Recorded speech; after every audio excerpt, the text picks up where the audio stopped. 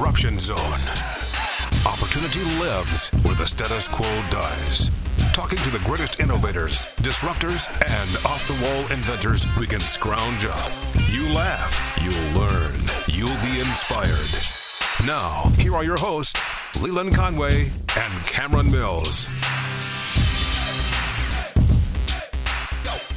All right, the news lately has been all about Afghanistan and our ridiculous debacle of a withdrawal there. Now, we should have gotten out of there, and we could have gotten out of there a long time ago, but we could have done it a lot better than we did it. And the way we did it was a disservice to all of our soldiers, the people of Afghanistan who did not want the Taliban, to our allies around the world, and it was an emboldening thing for our enemies around the world. We're going to dive into this in kind of a deeper way, though. Abigail Hall, it's the first time we've had her on, and I think we're going to hear from her a lot more in the future. She is terrific. She is an economics professor at Bellarmine, but she has an enormous amount of academic research on foreign policy as well. She's written a book on the militarization of police called Tyranny Comes Home, The Domestic Fate of U.S. Militarism, and another book called Manufacturing Militarism, U.S. Government Propaganda in the War on Terror. We talked to her about some of all of this, how it dovetails with the last 20 years. It is a fascinating conversation. You may or may not agree with everything that she espouses, but you are going to be made to think in this conversation. And we'll put a link up to her. She, again, is an associate professor of economics at Bellarmine University in Louisville.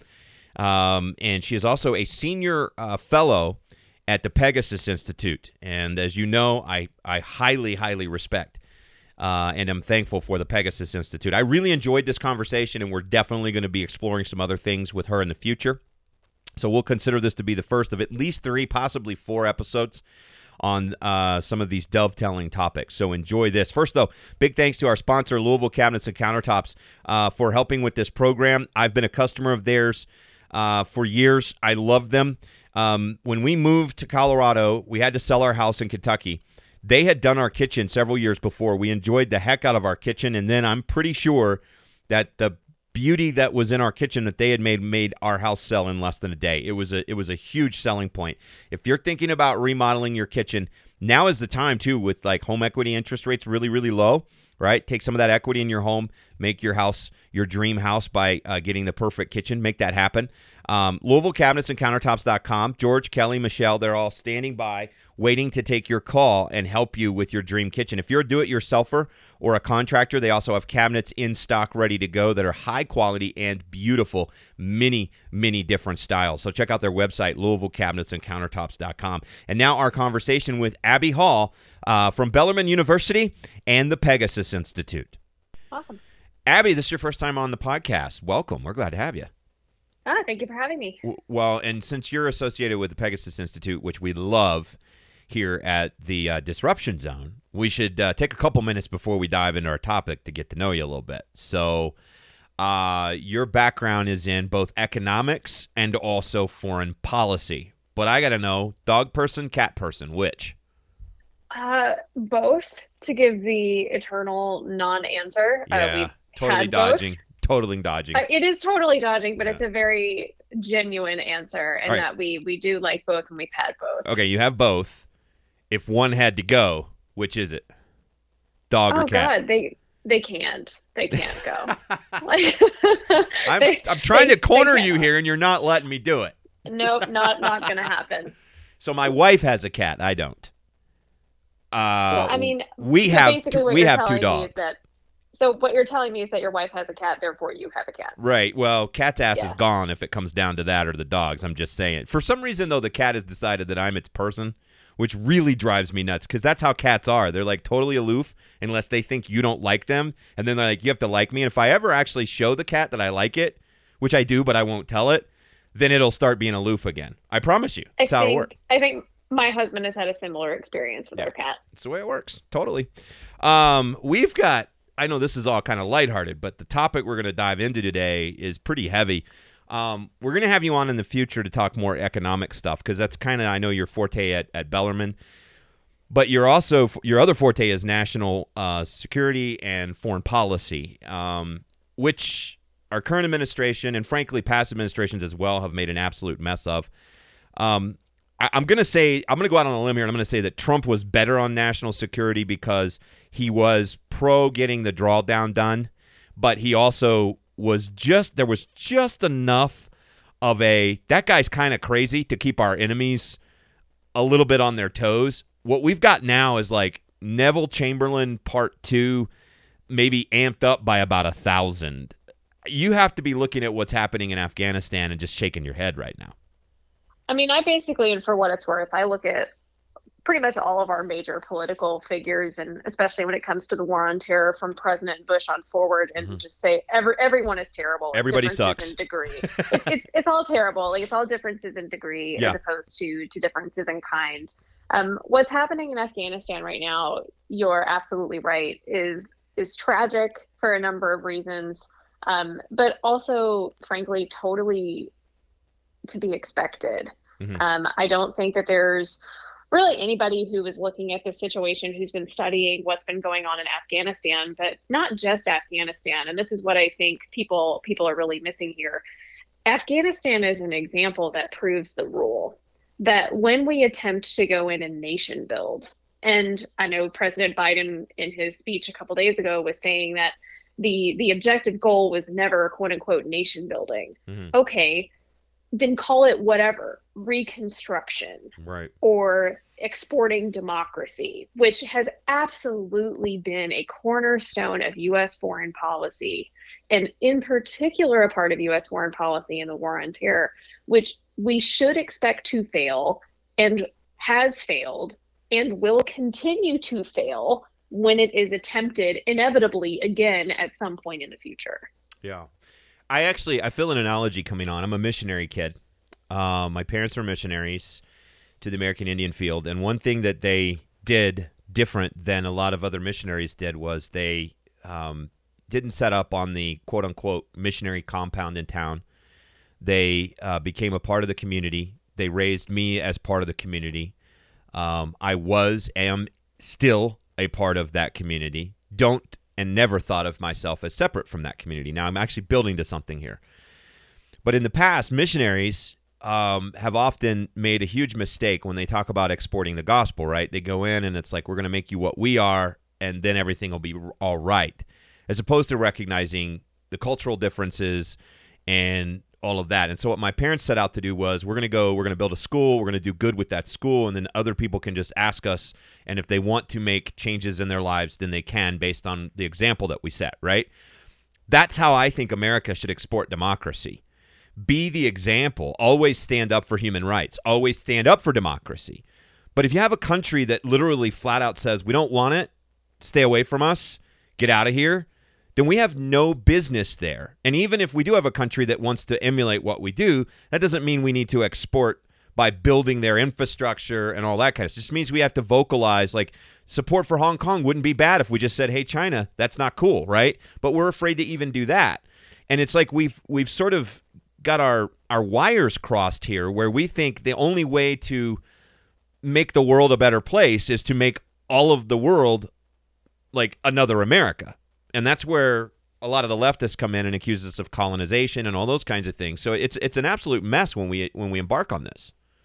Yeah, so there are a couple different things there. So one of the things that you touch on is a complete ignorance, willful or otherwise, on the part of officials who attempt to go abroad and export quote unquote liberal values. Note, by the way, that they're attempting to export these values at gunpoint, which is a great irony if you want to think about it. But they tend to downplay, neglect, or otherwise ignore a variety of constraints that we face when attempting to go about intervening into a complex system.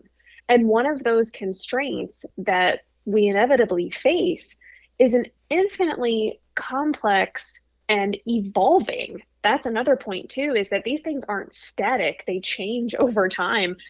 Historical, economic, social, religious, and other types of variables that are remarkably difficult to understand. Yeah. But you don't have to take my word for it on these things. There was a quote that I was reading earlier today from Stanley McChrystal, 2011. For people who don't remember, he was the guy who was leading the forces in Afghanistan. Mm-hmm. And within this particular quote, he essentially says, we didn't have enough information. We don't have enough information. We didn't appreciate how difficult that it was going to be in Afghanistan Mm-hmm. after we got there. The other point that you raise, which is an important one in terms of how you can go about potentially exporting, again, these values that we purport to uphold, as opposed to taking them abroad militarily, is really to get your own house in order. Right. So there is some very practical things that could be done. Now, these are oftentimes considered to be quote unquote radical policy proposals, but things in particular related to free trade. So as opposed to enacting a variety of different trade barriers that prevent us from sending goods and services across borders, allow for more trade. Countries that are isolated, take North Korea, for example, they get freaked out when Right. goods cross their borders. Right. Why? Because they know as soon as their citizenry gets a taste for what else is out there, their goose is cooked. Right. So that's one thing. But the other piece, too, if people are truly, honestly wanting to get the liberal ideal out there, and I say liberal in the classical sense, not in the modern political sense. If people really want to get that out there, the other big low-hanging fruit is to allow for more immigration, Right. which people really don't like to talk about. But if you really want to put your money where your mouth is, that's a conversation you got to have. Well, I agree. I've always taken, I don't know, it gets termed as a middle-of-the-road position on immigration, but it's not. My thought is that anyone who wants to come here, be an American, assimilate, and what I mean by assimilate is merely espouse our views, be loyal, you know what I'm talking about, the worldview that we have, that is that every man is equal before the law, and that everyone has this freedom that we have here. If you buy into that, then you're welcome here, in my opinion. We have to know who's coming in, so we have to have secure borders. I grew up on the border with Mexico. It's an absolute mess. It's a humanitarian crisis. It's an environmental crisis. It's violent. It is dangerous. My father has actually run into problems with cartels and that kind of thing because they just don't like anything that gets in their way. That being said, that's totally separate issue from immigration itself. And I've never subscribed to this theory that I think a lot of conservatives make the mistake of subscribing to, and that is that every time an immigrant comes here and gets a job, they're taking a job from an American. If we truly believe in these sort of free market ideas, then there is no such thing as a finite economic pie. So I think you're absolutely right that one of the best ways to export democracy is to grow it, right? I mean, in that sense. I mean, it seems like that's kind of what you're getting at, and I agree with that, if it is. Correct. And we have really good data, frankly. So there are lots of arguments that people make against a more lax immigration policy. And frankly, when you look at the data, it just doesn't hold up. Right. So we look at things like disemployment effects. The only group that we really find that is relevant for people with less than a high school education. Right. Not to say that obviously that's not something important to consider, but it's not as though we're seeing these massive unemployment effects as a result of immigration. Right. We do not see the things when people purport that immigrants raise crime. That's simply untrue.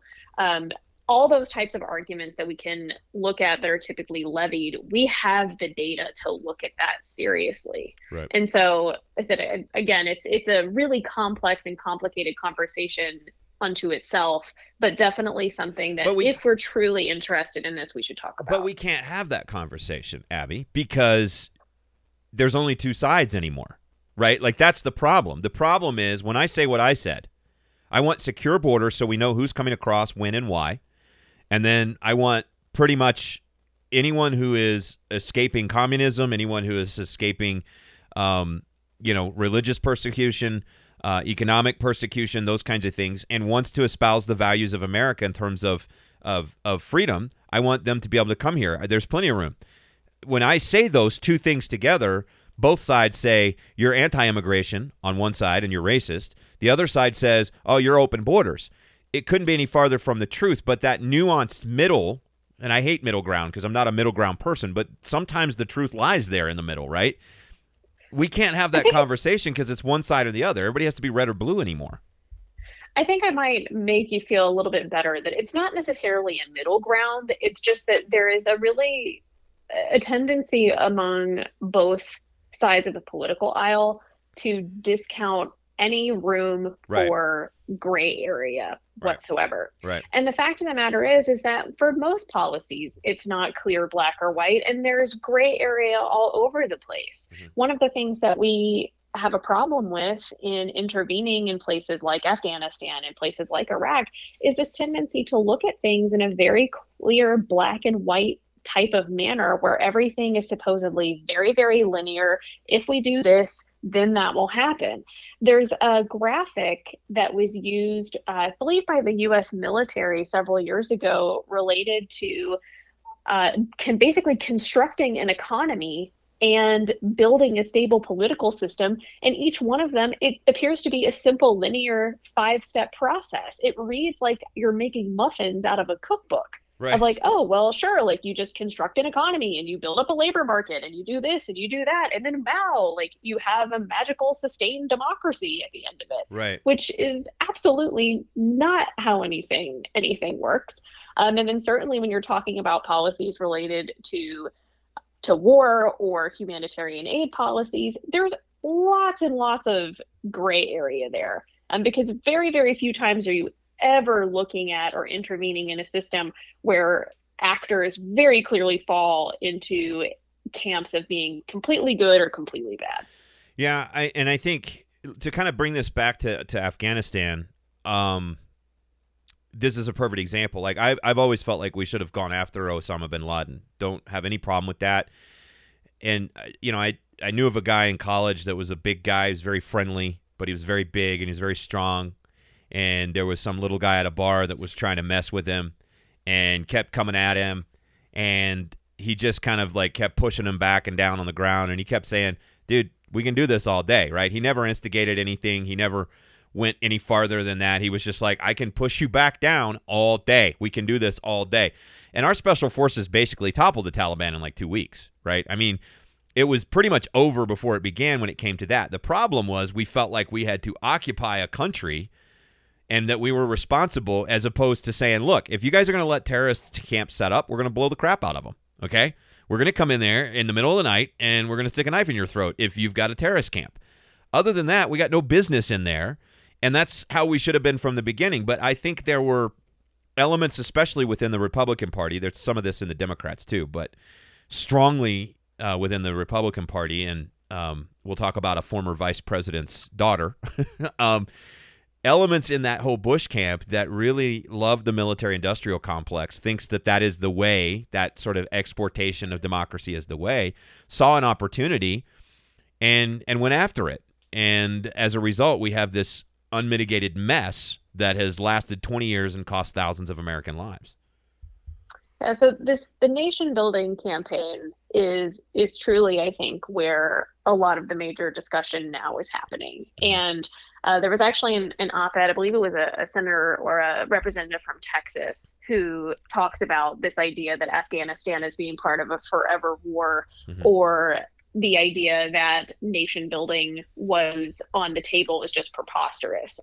His position is preposterous. This has been going on at this point for literal decades. Like, yeah. Afghanistan was the opening salvo. There are soldiers that have fought in Afghanistan that weren't born when we went in.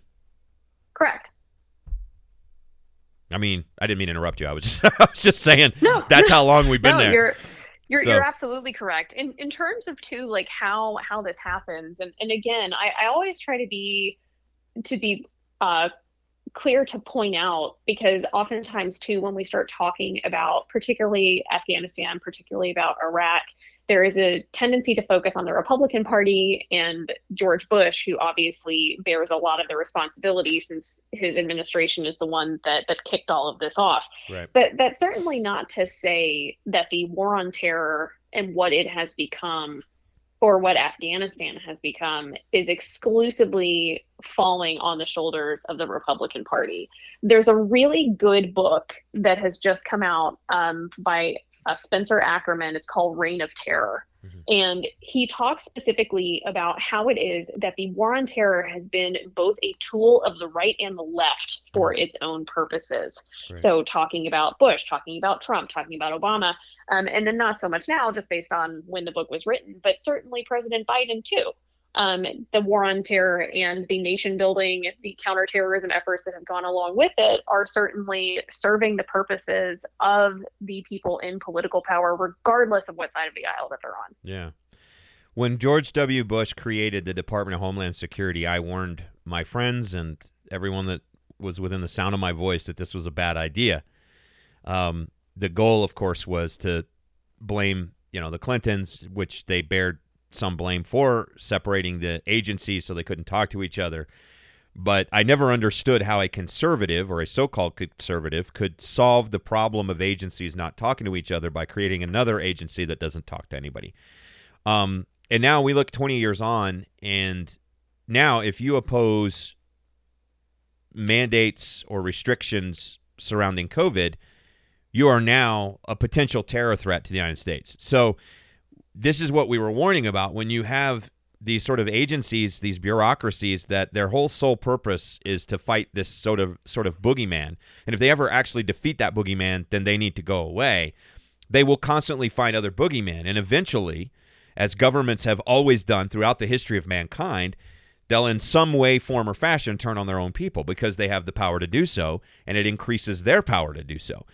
I mean, I think that's kind of one of the long-ranging effects. I don't mean to go off topic here, but it feels like that's kind of where we're going too. When you talk about the right and the left, certainly there are people right now in America who would like to shut down dissent from all sides. And one way to do that is to terrify them into submission.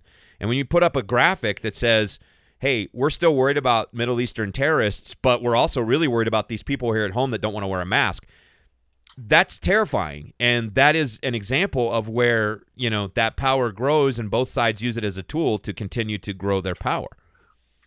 So we may have gone down a bit of a rabbit hole, but it just so happens that my research is at the bottom of this rabbit hole. Well, I was going to say, the more you get to know me, Abby, the more you're going to know I chase rabbits. It's what I do. I'm like a hound dog. It's just how it works. Well, let's go, Alice. We'll follow the white rabbit. So. All right.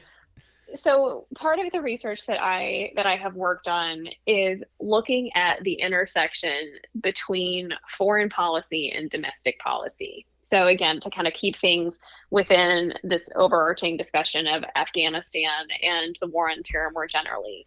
When people talk about foreign policy, there is this tendency to try to divorce it completely from what is going on domestically. So foreign policy is what's occurring in Iraq and Afghanistan and wherever else it's happening. Domestic policy is what is occurring within our own geographic borders, and these two things don't cross.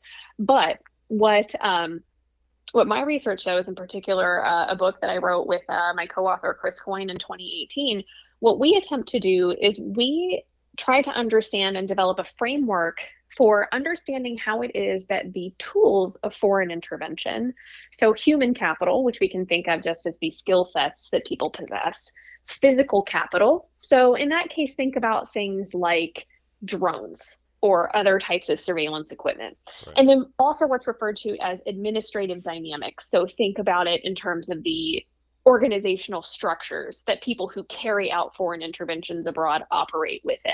Okay. We develop a framework for trying to understand how those tools come to be integrated and used domestically. And what we've done is we've applied that framework to understanding the some issues post-war on terror. So thinking about things related to policing and police militarization, the use of drones and surveillance, the use of enhanced interrogation, i.e. torture, and so on. And so you're absolutely right that when we start to talk about these big changes, you mentioned the Department of Homeland Security, one of the largest restructurings in government history, brought, I think, something like 22 different agencies under a singular umbrella, created a cadre of new agencies. When you have those types of tools that are created, things get developed abroad, they can and do return, and they are used inward. Mm-hmm. My co-author and I argue that this is important for a number of reasons, for individuals who are concerned with civil liberties especially, but more generally, just that those tools that people think, oh, well, that's being used over there, there's no chance that they're ever going to be used in our own backyard. That's just simply untrue. Yeah. Well, and, it's kind of interesting, the tactics that we've sometimes used to destabilize foreign governments that we've wanted to try to stoke revolution in, et cetera, we've actually used here at home. There's documented instances where government agents have gone in as provocateurs in the middle of, so-called peaceful protests and turned them into something else, or at least tried to create the essence of that. You mentioned drones. I mean, I think it's Baltimore that essentially almost every single square inch of the city is covered and surveilled by drones. There's a number of different ways that the government has taken those tools that they've developed in trying to catch terrorists, so to speak, and have now turned them on us. There's a new thing that's about to come out with Apple, where Apple is now going to scan everyone's phone for child porn, which sounds like a great idea, right? Like, I would love to catch every child pornographer in the world. The problem is that technology, as I understand it, is not fully vetted and not fully ready. Therefore, we could have a lot of people getting hit with false tags and having to go through some pretty, terrifying things to prove that they're innocent. And all of that sort of creates this sort of upending of our justice system in a way, right? Like, we're kind of guilty until we prove ourselves innocent in today's world in some cases because of the sort of mass surveillance state that's developed. So I'm fully on board with what you're saying, and it's a warning that I think we were given a long time ago with Dwight D. Eisenhower when he was exiting the White House, and he sort of warned us about allowing a sort of military-industrial complex to arise, and we've seen that now, and this is another rabbit trail, so a warning here, but we've seen that now. We have the sort of military corporate side that's sort of melded with government, and we've also got a regular corporate side that's melding with government in terms of freedom of speech and different ways that they're, interdicting in our ability to express ourselves and mandating vaccines, et cetera, from the corporate side. So it's almost as if you have this weird sort of government/private sector blob that's been created that is now kind of almost working in concert to change society. That scares me. Or am I crazy? I mean, we certainly definitely see, and in my line of research, so to give people just a bit of my background, I've done a lot of work in a variety of arenas related to defense and national security, broadly construed. So what I mentioned earlier about foreign intervention, the domestic implications, I've done work on domestic extremism. The co-author I mentioned earlier just released another book about propaganda in democracies. I've written quite a bit about police militarization and written extensively on drone warfare. Right. So this is really getting at a lot of some of the underlying themes. And of course, the military industrial complex is one of those underlying themes. So these connections that are created between different individuals within different groups, and then frankly, how the exchanges between those different groups have strengthened over time, and then the implications of that. And certainly there are lots of different things that we could talk about. So people often focus on the monetary costs. So people talk about, cost overruns, whether with drones or with, fighter planes, whatever the case may be. But it's not just a monetary cost as well. The issues that you're bringing up related to things like civil liberties are certainly a area that people can discuss, one that I think is frankly often overlooked because the typical pushback is that people are being alarmist and that there's this assumption that there's going to be some singular event and then all of a sudden we're living underneath a garrison state. Right. But that's really a caricature of the argument that's being made. And one of the things that my co-author and I have written in our own work is that The argument is really not so much that it is a singular event that all of a sudden kind of turns the tide, and then again, all of a sudden we're living in a George Orwell novel. It's instead these small encroachments, which, as you mentioned earlier, oftentimes occur under the purview of there being some kind of a crisis. Mm-hmm. There's a particular economist. The book has some age on it now. It's Robert Higgs, and the book is Crisis in Leviathan, published in 1987. And in that book, Higgs discusses the critical importance that crises play in these kind of episodic moments where you see enhanced or accelerated government growth. And the basic idea, without getting too far into the weeds, is that you have some kind of a crisis that's either real or perceived. So think about something like a war, think about something like a terror attack, which may very well be legitimate crises. And at that particular moment, there is some call from the general population for government to, quote unquote, do something to alleviate the crisis at hand. And so as a result of that, government expands in scale and scope, but likely doesn't ever contract completely. Yeah, doesn't quite completely contract to that pre-crisis level. And so I think that that's something that we can talk about too.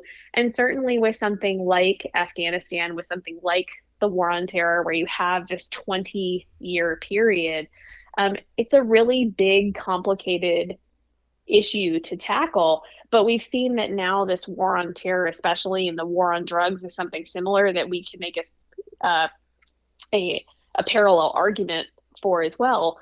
The crises are perpetual. Yeah. And so at what point does the crisis end? And then if it doesn't, what are the implications of that? I actually, a little over a year ago, I actually warned in a radio show that I did that we were now going to be in perpetual crisis mode, along the same lines of what you're talking about. And I did a commentary yesterday on, I'm going to give a little shameless plug to my flagship station, WGTK in Louisville. And I was talking about how a year ago when we warned of this loss of freedom, and we said, that once they take power, politicians rarely ever give it back. And, I was kind of making the point. I said we went from 15 days to slow the spread to serious conversations about forced vaccination. And now if you disagree with COVID restrictions, you're potentially a terrorist. And I ended that commentary with the quote from Patrick Henry, where he said the Constitution is not an instrument for the government to restrain the people. It's an instrument for the people to restrain the government, lest it dominate our lives and interests. To your point, it's a slippery slope, and we sometimes overuse that argument, and people go, that's a ridiculous slippery slope argument. But in reality, it's more like slowly turning up the heat on the frog in the frying pan, right? It doesn't notice it until it's too late. And that's kind of how I feel about what's kind of becoming of our society. And it's the same thing with this, bringing it all back to home to the conversation of Afghanistan. Most of us were in favor of going after Osama bin Laden. We were in favor of, let's go get the terrorists who got us, right? But over time, every reason for staying expand. And eventually we find ourselves where people weren't even thinking about the fact that we had soldiers over there dying on a weekly basis. And it was like just not even this thing that was really in the news anymore. We were desensitized to a 2-decade-old war. And I think that should be a lesson for all of us as Americans, and maybe the only silver lining to how Biden handled this, because it was a complete cluster bomb, but maybe the only silver lining is it will wake us up as the people. We have a responsibility to hold our government accountable to these policies, and we farmed it out, and we're now watching an entire civilization there pay the price. Yeah, so to talk about Afghanistan specifically, and this will be one case where I will say that I agree with President Biden's decision to withdraw troops from Afghanistan. There was something, I think, true of what he said in terms of, look, it has been 20 years of support, of training. if this if this won't work now, it's not going to work in a year. It won't probably work in 5 years, or if we were there for another 20 years. We should have been out of Afghanistan a long time ago. I'd even argue that there's a solid argument to be making that we probably never should have been there in the first place. I'd certainly talk about and entertain that argument as well. But where I think that people have the largest problem right now is looking at the way in which this withdrawal has just been such a clear, unmitigated disaster. In that you have people who served the ends of the U.S. government as translators or in other capacities who are likely to be executed by the Taliban, and their families are likely to be executed by the Taliban. Some already if they are not if they are not evacuated. And so to leave the people that you relied on to help you, when asked about this in other contexts, I've told people the word that I've used is immoral. In fact, I'd say that it's abhorrent that is how people who have been the allies of the U.S. government have been treated in Afghanistan. I think that that's probably where everybody agrees, even if they don't necessarily agree on the withdrawal. The other point that you made, though, about this, again, speaking to the issue of it being a perpetual conflict and people forgetting about it, it's not just the forgetting about it, it's the fact that people knew that this was going to be a disaster and that this was going to be the result of withdrawing from a very long time ago. One of the things that I've received on a weekly basis now for several years are emails from the Special Inspector General of Afghan Reconstruction, who has been ringing alarm bells about what's been going on in Afghanistan for years.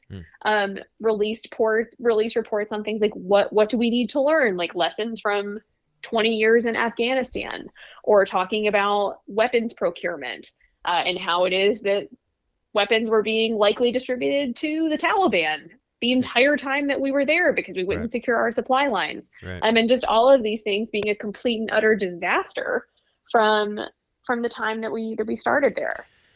Well, and I would argue, I believe that it was, I think actually Trump had set a date for May 20th to withdraw as well. I think it was definitely, withdrawal was something that I think he came into office with that idea, we're going to end these wars, because I think people were getting tired of it at that point. And he did do a lot to wind down a lot of what we were doing in the Middle East.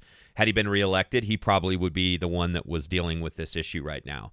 I'd like to hope that smarter heads in the national security team would have handled this a little bit differently. I don't know. It's a hypothetical. But I agree with you that the way this has been handled, how we can still have thousands of contractors and people who set out to help us, they're stuck behind quote unquote enemy lines. And I saw a article, I think it was Bloomberg, that had the headline, Taliban strikes conciliatory tone. And I was like, who the frick is that editor? They're hanging people right now. They're murdering people. They're going door to door, taking 12-year-old girls. This is happening as we speak. Now, we always knew the Taliban was probably going to come back into some, level of power in the vacuum that was left behind. But it is inexcusable that we didn't have a step-by-step structure for how we were. My understanding is that we also bombed one of the airports there because we had not thought to, I guess, take all of our equipment out, and we didn't want the Taliban to get their hands on it. So we destroyed hundreds of millions of dollars worth of American military equipment. That, to me, is just an unfathomable failure of government, which we could go down a whole other road, and I don't want to take that much time, but my gosh, people want to turn our health care over to this government? You know what I mean? I mean, it's like, how did this happen? Do you have any sense of optimism, Abby, that there's people in government that are going to learn from this? Do you have any sense of optimism that the American people are pissed off enough now that maybe will demand some changes? So, in terms of optimism regarding government learning from their mistakes in Afghanistan, the answer to that question is an unequivocal no. I have zero optimism on that front at all. And let me explain why.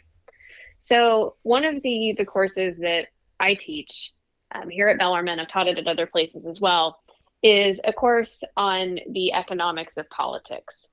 So, economics is a tool that we can use for understanding how it is that people make decisions and how it is that people exchange with each other and they coordinate. Yeah.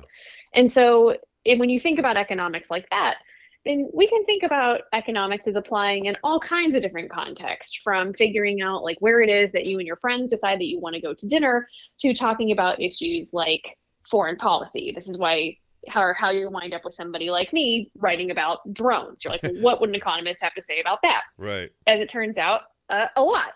Yeah. So when we think about the economics of politics, we have to think about what are called the institutions that political figures are operating under. Mm-hmm. So when we say institutions, we can think about it as like the rules of the game. So think about your favorite sport. So baseball, football, whatever it happens to be.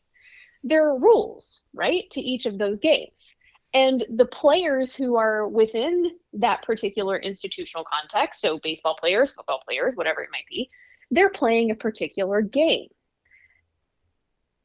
Unless the rules of the game substantially change, the outcome of what the players are doing is not going to be profoundly different. Baseball is still going to look a lot like baseball. Football is still going to look like football. Doesn't matter what teams that you put there on the field. Take that and translate it into something related to politics. The way that our political institutions are set up are generating the types of outcomes and policies that we are seeing.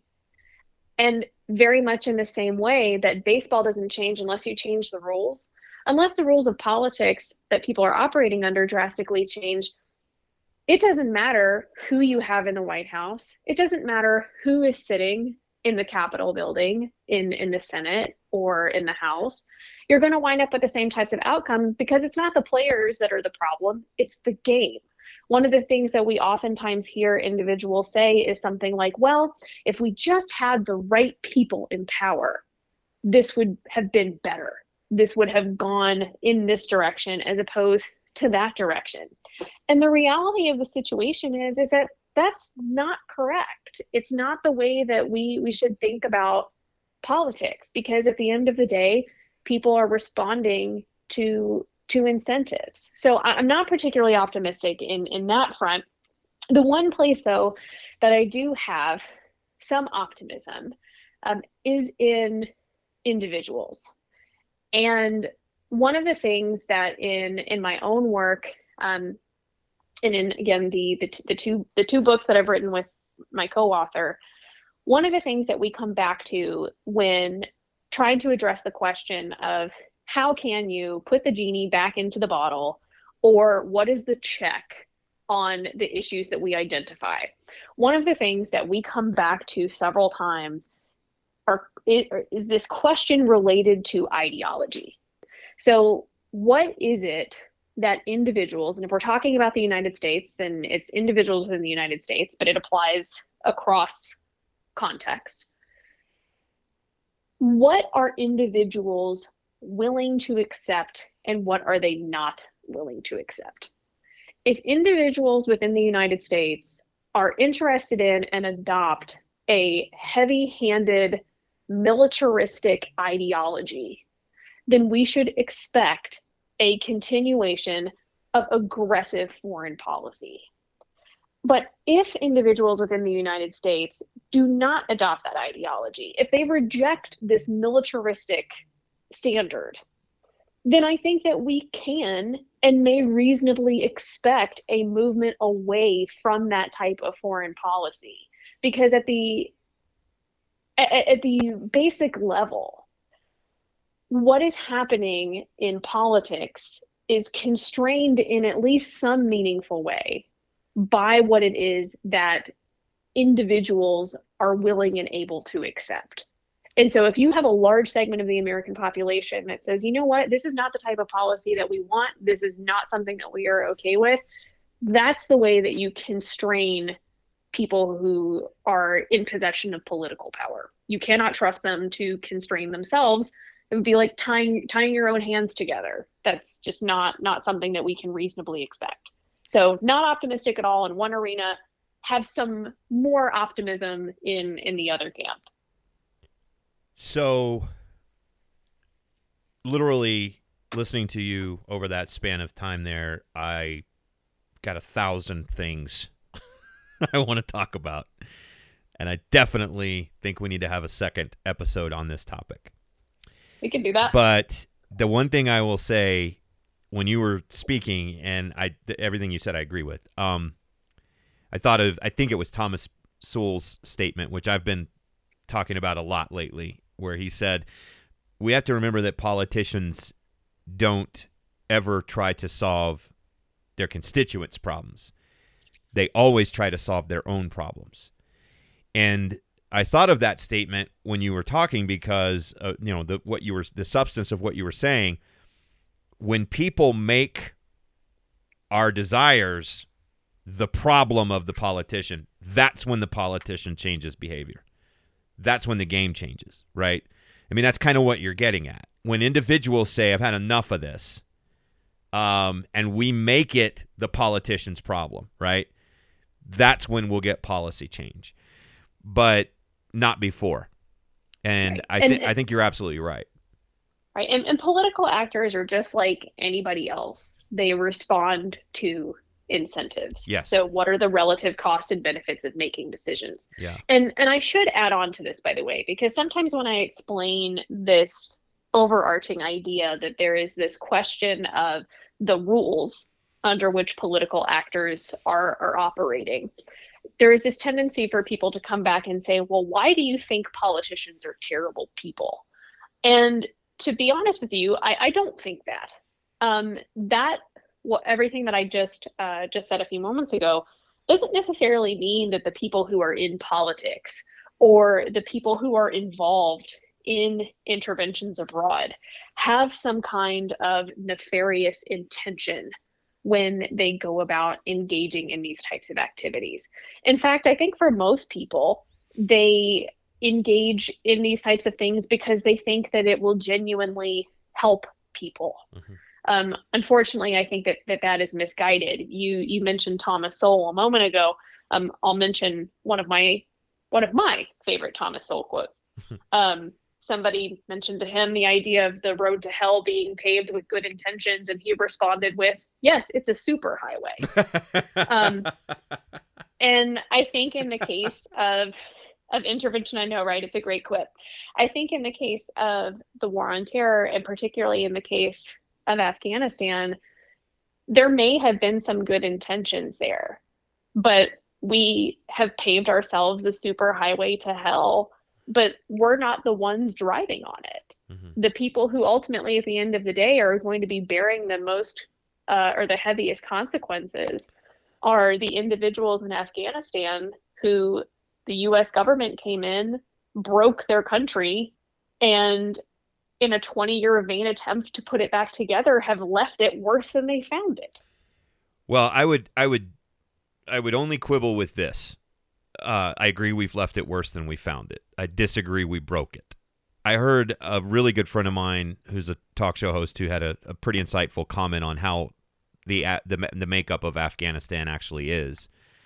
And he said one of the things that we've misunderstood there, when Biden said, hey, these people won't even fight for their own country. Why should we fight for them? And there's some truth in that, right? There's absolutely some truth in that. But that's a fundamental misunderstanding of the culture of Afghanistan. And my friend Ross Kaminsky, he's a show host in Denver, who I'm going to introduce you to because I think you guys would really hit it off, and I think you would be great on his show as well. But what he said was, it's tribal, not national in Afghanistan. And that's one of those fundamental cultural failures that you and I were sort of talking about at the very beginning. It's not that the country was broke, in that it just was never really a country. it was an assimilation of tribes, or an assembling of tribes, so to speak, in a very loose way, that there's not a sense of national pride amongst Afghans in Afghanistan. Their pride tends to go towards their tribe or their clan. It's the culture there. And for us to come in and think, hey, we're going to set up a democracy and you guys are going to have states and those states are going to govern themselves and they're going to have a constitution, that's not a concept they have any interest in the same way that we do. You know what I mean? But I do agree that we left it worse than it was to begin with, because now, instead of those various different groups being able to break off and live however they see fit in their own communities, we're going to have a totalitarian regime that's going to, lord over and oppress them all. So right, and I think the point about the allegiances to the tribes or to relevant clans is a relevant one. So there are a couple things that I would say to augment that. I was talking to somebody about Afghanistan who I think put it in a way that just put a really fine point on it, which was, if Afghanistan was a FedEx package that you were trying to send across the country, they would have broken it within the first leg of the trip. Right. And I think that is not an unfair characterization of what you are dealing with. But you're absolutely right that there is a massive coordination problem. And this gets back to what we were talking about earlier about just the hubris required to think that you could go in and that you could establish anything that looks like a Western democracy there. Right. A friend of mine, he's a U.S. Marine stationed in Afghanistan, I believe twice. And he says to me that he had people who lived next door to each other that would not talk to their neighbors, right, because they were not members of the same tribe. Yeah. And so that's the kind of thing that you're working with.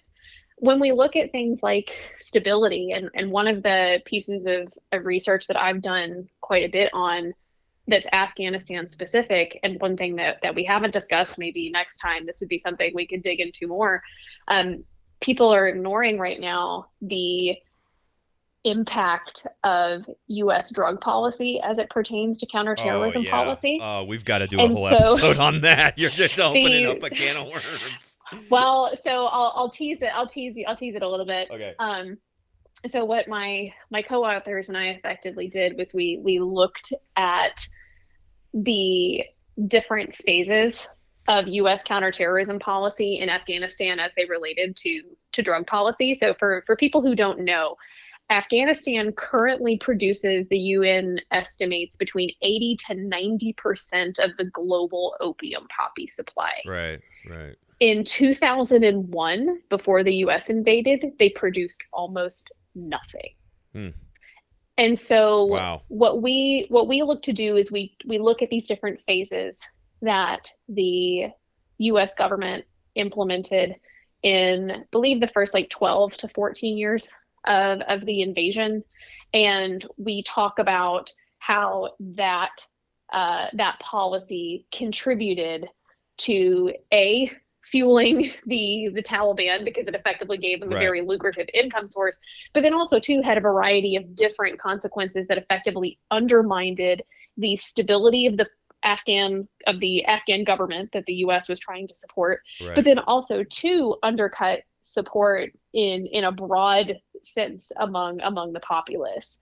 And so there are a few different things that we looked at with respect to that. So there are a lot of different layers here that are coming into play, and I have every confidence that there will be people who will be analyzing this situation in Afghanistan probably long after I have retired, and probably long after I'm dead. Right. So, well, Russia was unable to invade and win and hold, and I don't know why we thought that was something that we could do in the process. Again, I personally have no problem with the decision to take out bin Laden, to do whatever it took to take out those terrorist camps, but I love the word hubris, that we always think that everyone else wants what we want, and that everyone else automatically sees the world through the viewpoint that we have, and that simply isn't the case.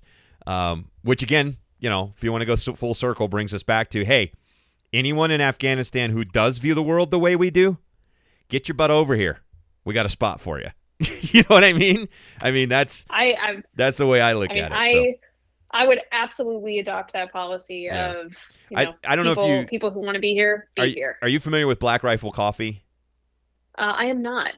It's Evan Hafer. He's the founder of it. He's a former Green Beret. He fought in Afghanistan. And he came back and started a coffee company that gives to wounded veterans, basically. They give a portion of their profits to wounded veterans. And one of the things that they did when they came back and got their company up, and it's hugely popular, especially among, conservative right, but I freaking love their coffee. But one of the things he did was he went and got a bunch of those interpreters, those guys, the Afghans that had fought with the Americans, that had fought with them, a bunch of the ones that they had fought side by side with, brought them to America, made sure they had housing, gave them jobs within his company.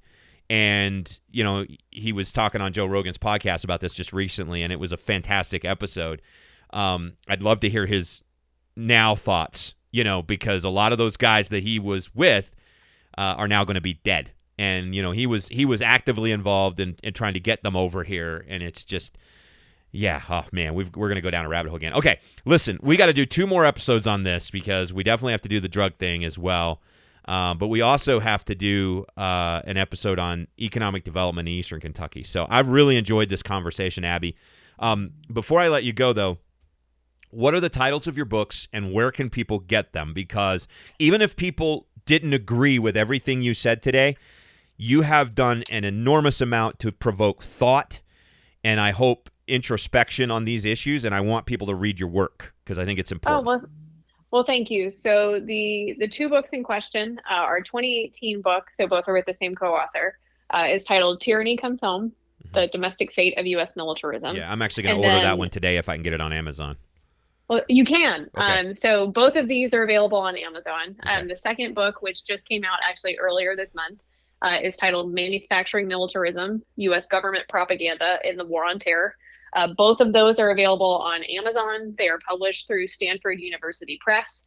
If people are interested in finding links to both of those relatively close together, or they are interested in looking up, say, the paper about Afghan drug policy and so on, probably the easiest way for them to find me, if people want to get in touch with me, I am online at abigailrhall.com. I also have a very similar Twitter handle where people can feel free to reach out there as well. Awesome. Thank you so much, and I look forward to our next episode. This is going to be fun. I really enjoyed it. Thanks so much, Leland. All right. I really enjoyed talking to Abby Hall, and I'm telling you, we're going to hear a lot more from her. As you know, I'm a libertarian-thinking, independent conservative, and I am fascinated by some of the ways that we have made big government from the right. And we're going to explore some of these topics with her in a much more detailed way. She's done an enormous amount of research. She is a credible academic, and we're going to definitely dive into that. But I do want to thank you for listening to the program.